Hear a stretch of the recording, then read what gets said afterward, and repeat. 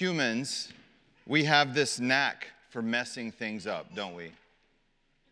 It feels like if there's a way to botch something up, we've figured it out. And just as soon as it seems like we couldn't spoil things in any new ways, we use all of our God-given talents and creativity to invent new ways to completely befoul a number of situations. Maybe it's an elaborate lie that we tell to get out of trouble that gets more and more intricate and therefore harder to remember. Maybe it's the creative but futile attempts that we make when we're lost in an unknown place. Maybe I recognize that tree. Maybe that's the gas station I'm supposed to turn at when we have no idea. Maybe it's the deviously imaginative ways that children get out of obeying their parents. Maybe it's another tech startup that's disrupting a market to solve a problem that none of us really have. Maybe it's messing with Coca-Cola's recipe with AI now. Have you seen that one?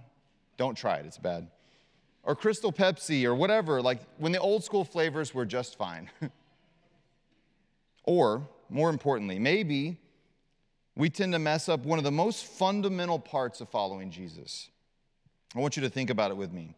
One of the chief aims of Christian spirituality and religion is to be close to Jesus.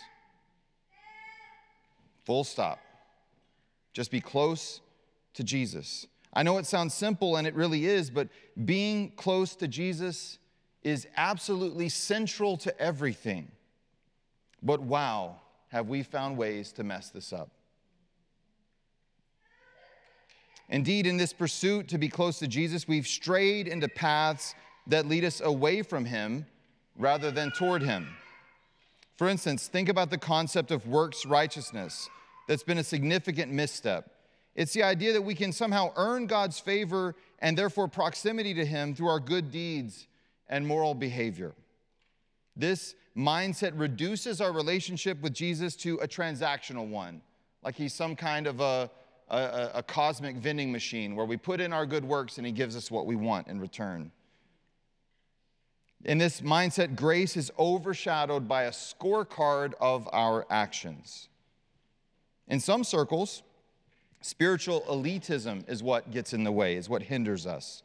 It's where there are certain spiritual experiences or practices that are elevated over others, and it creates this hierarchy among followers of Jesus.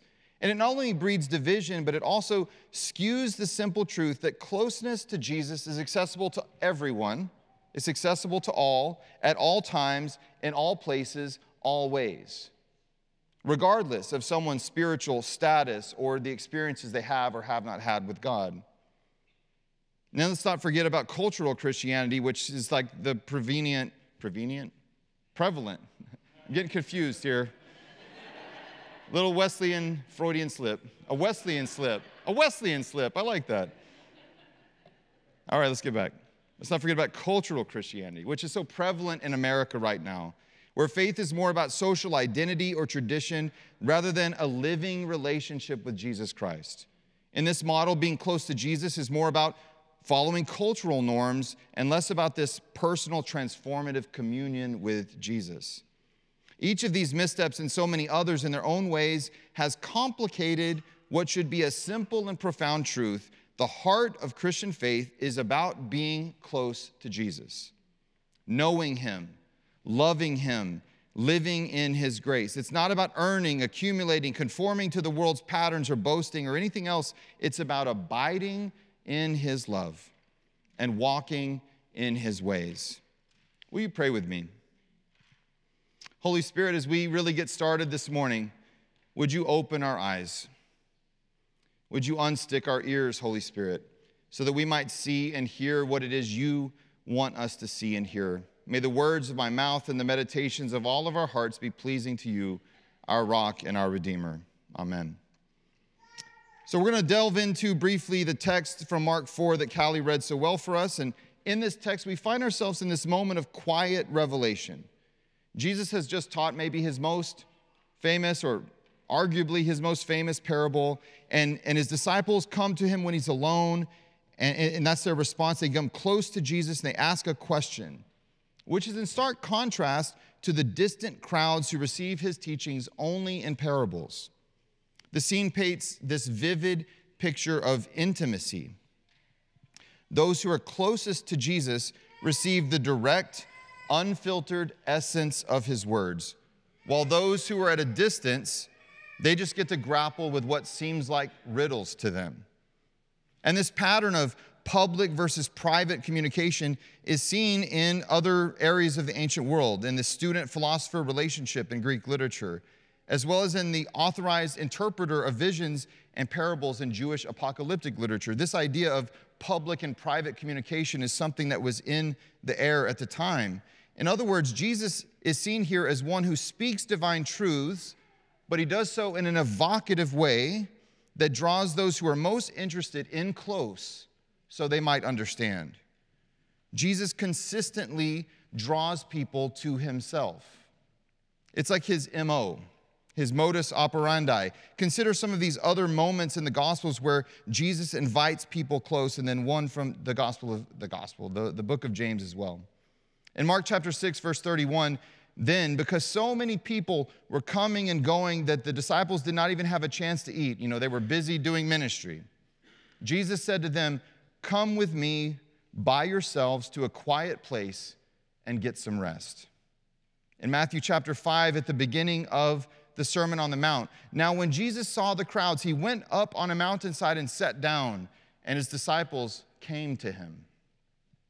In Luke chapter 10, the story of Mary and Martha, of course, is one that we hear a lot about. Mary, who sat at the Lord's feet, listening to what he said, and then Jesus says to her, "Mary has chosen what is better." Not that Martha wasn't doing good, but staying close to Jesus is what matters. If Jesus is up working, we're up working. If Jesus is on the way, we're on the way. If Jesus is stopping to teach, we're listening. We're close to Jesus.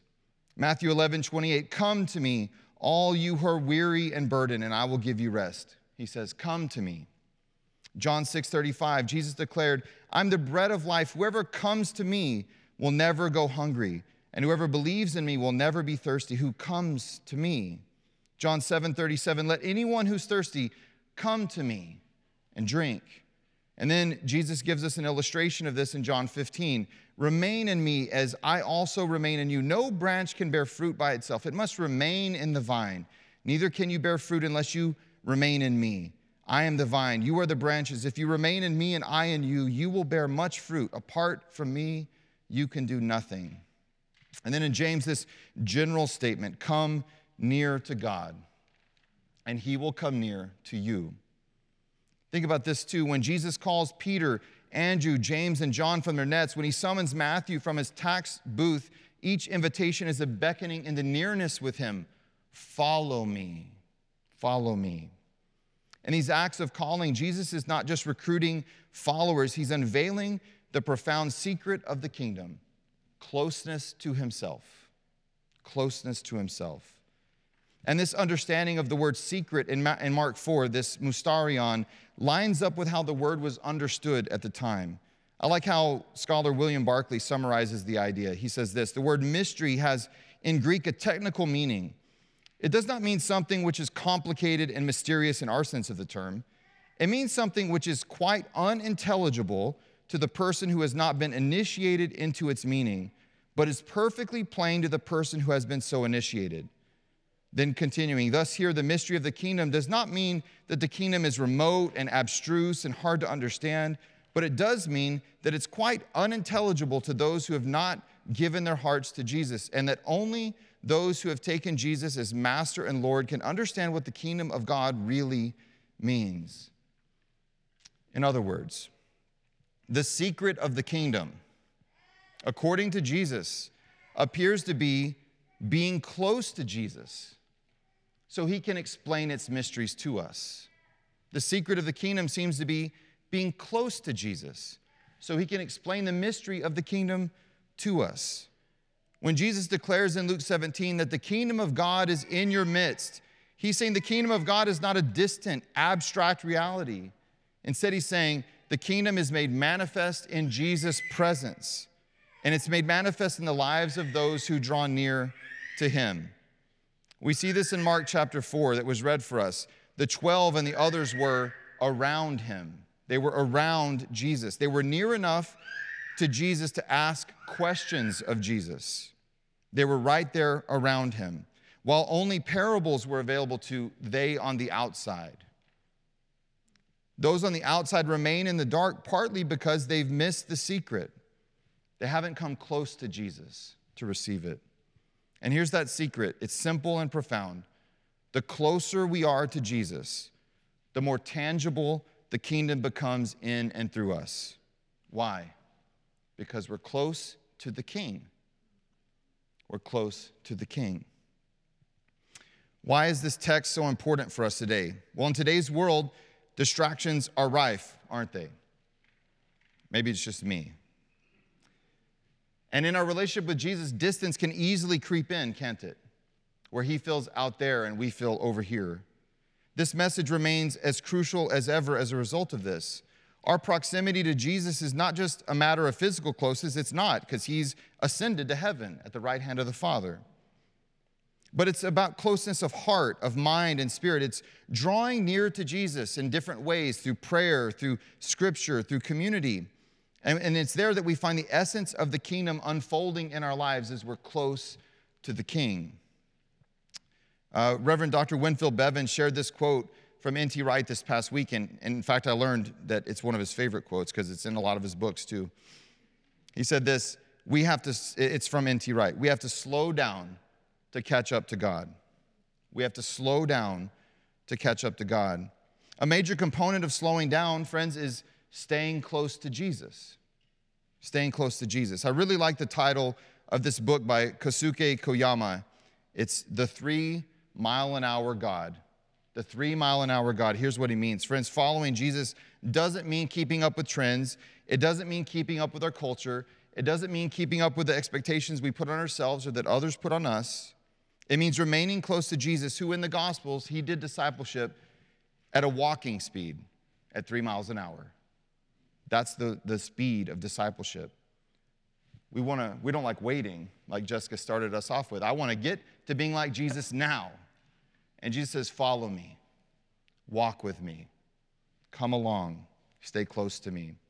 Mark 4 challenges us to evaluate our spiritual proximity. Are we like the disciples? Are we eager to draw near to Jesus and understand? Are we willing to ask questions and be close to him? Or are we just content to stay on the outskirts, hearing but not comprehending? The kingdom's secret lies not in complex theology, not in liturgical ritual, but in the simplicity of staying close to Jesus. I love complex theology. I've become an Anglican despite growing up Southern Baptist. I love liturgy. But that's not what's central to following Jesus. What's central is being close to him. The kingdom's secret lies not in complex theology, not in ritual, but in the simplicity of staying close to Jesus. So what kinds of things might get in the way, might hinder us from being close to the King? What might impede our intimacy with him? There's 1,000 things, right? 1,000 ways that we're distracted, 1,000 things that get in the way, but here's a few that might resonate with you. I want you to listen to these reflective questions, put in the first person, and try them on and see which one fits for you. Am I allowing my fear of imperfection or making mistakes to keep me from fully embracing the grace and acceptance offered by Jesus? Do I struggle with believing that Jesus' love is unconditional without needing to earn it by serving others? Am I so focused on my achievements and my image that I'm missing the deeper, authentic relationship Jesus offers, one that values me for who I am and not for what I do? Do I let feelings of being misunderstood or feelings of being uniquely flawed prevent me from seeking closeness with Jesus, who fully knows and loves me just as I am? Am I holding back from a deeper relationship with Jesus due to a fear of not having all the answers or feeling overwhelmed by the seeming complexities of faith? Do my fears and anxieties keep me from trusting in Jesus' presence and guidance, especially when times are uncertain? Am I avoiding deeper intimacy with Jesus because I fear it might limit my freedom or lead me into challenging and negative emotional territories? Does my desire to remain in control or to show strength hinder my ability to be vulnerable and reliant on Jesus? And the last one, am I neglecting my own relationship with Jesus in my efforts to maintain peace and avoid conflict in other areas of my life? Sisters and brothers, the secret of the kingdom is the answer to all of those questions. We need to be close to Jesus. We need to abide in his love. Friends, we need to be close to the King. Say that to your neighbor, close to the King. That's why this passage was important for the 12 and those around Jesus. That's why it's been important throughout the ages. That's why it's important for us today, and that's why it will always be relevant for us. There will never be a time when we have exhausted our need of being close to Jesus.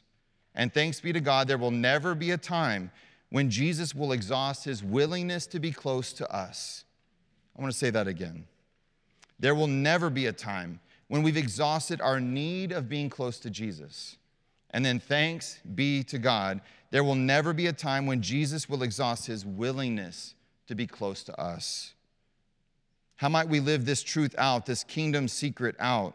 Well, living it out means intentionally seeking moments of closeness with Jesus. It's in our daily devotions, our moments of prayer, our meditations on Scripture. It's in our communal worship and in so many other ways that we draw near to him.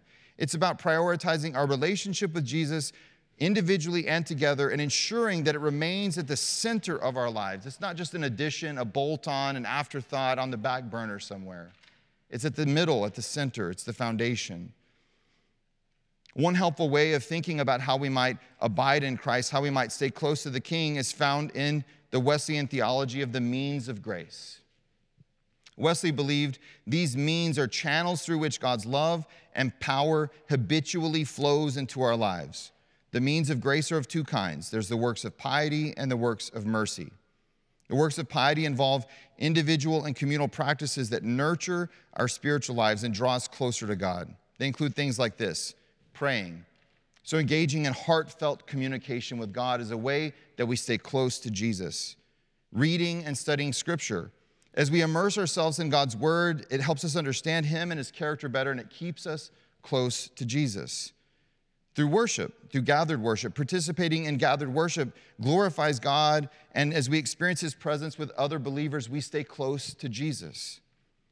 And then fasting. As we temporarily abstain from certain pleasures and we focus more intently on God, it helps us in these acute ways to stay close to Jesus.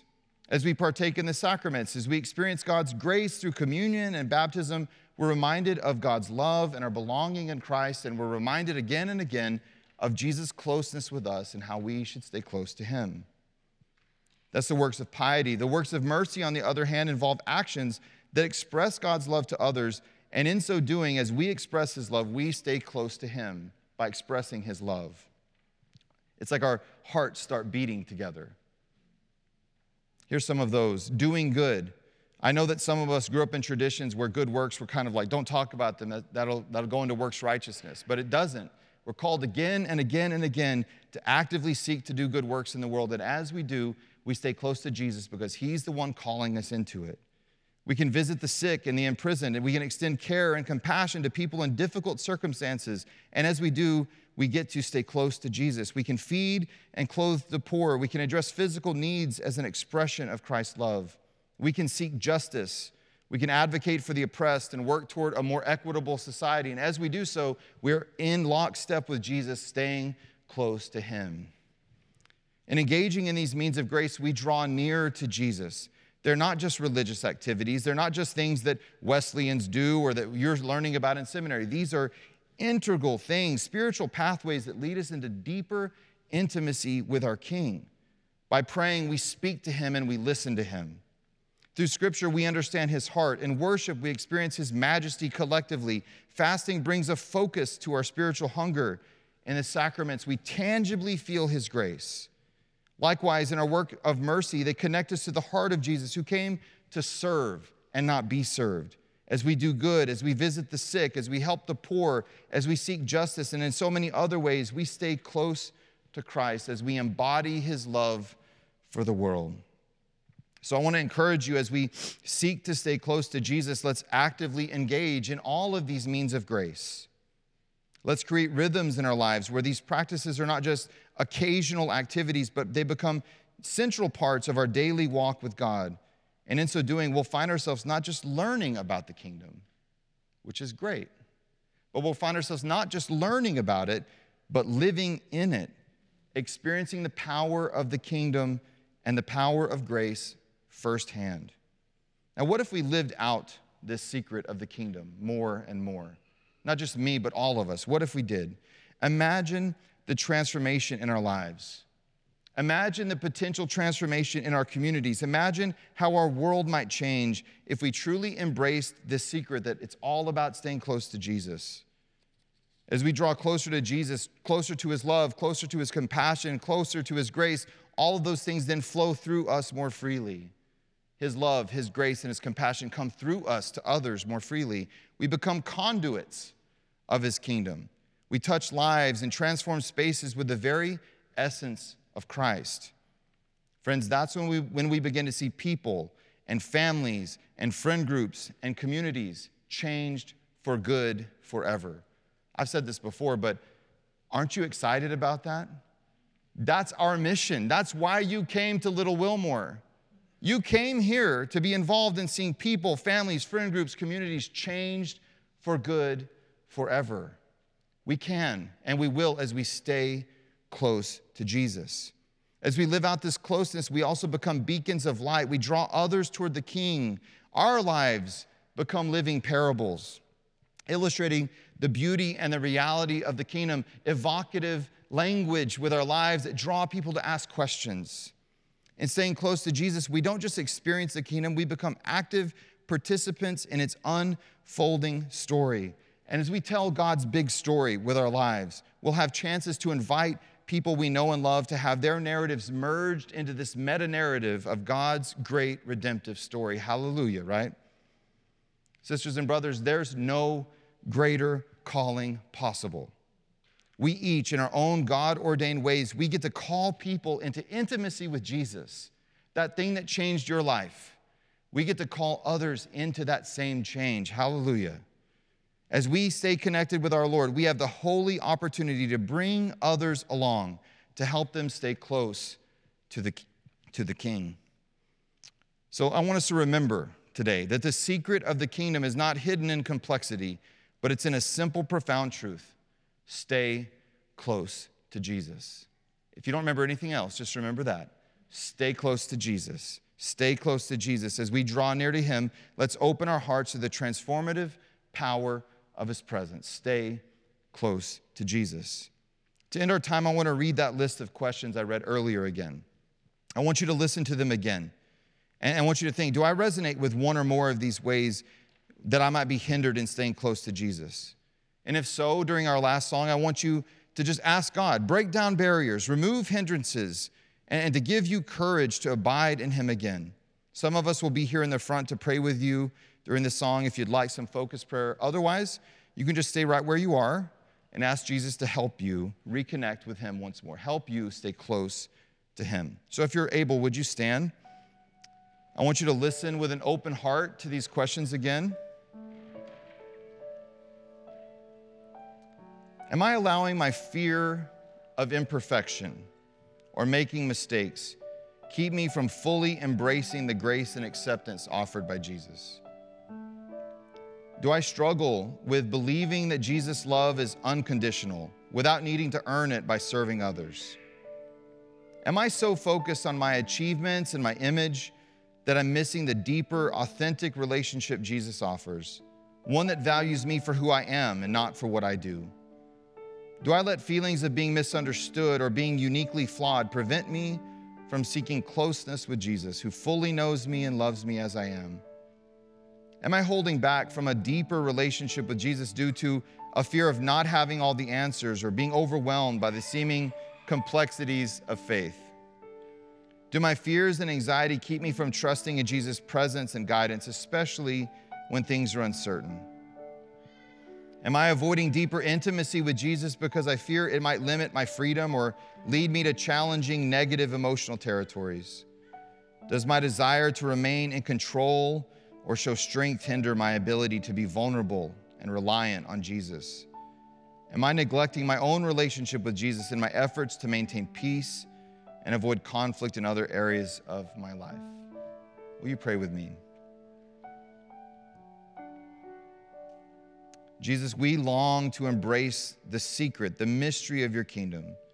We long to be close to you again, King Jesus. Help us. Remove barriers, kick down walls, speak truth to lies, undo unhealthy patterns. Restore us, Jesus. By your Spirit, point us again and again and again and again to your love and your grace and your willingness to embrace us once more. Amen. So as we sing, come if you would like prayer. Otherwise, connect with Lord Jesus where you are.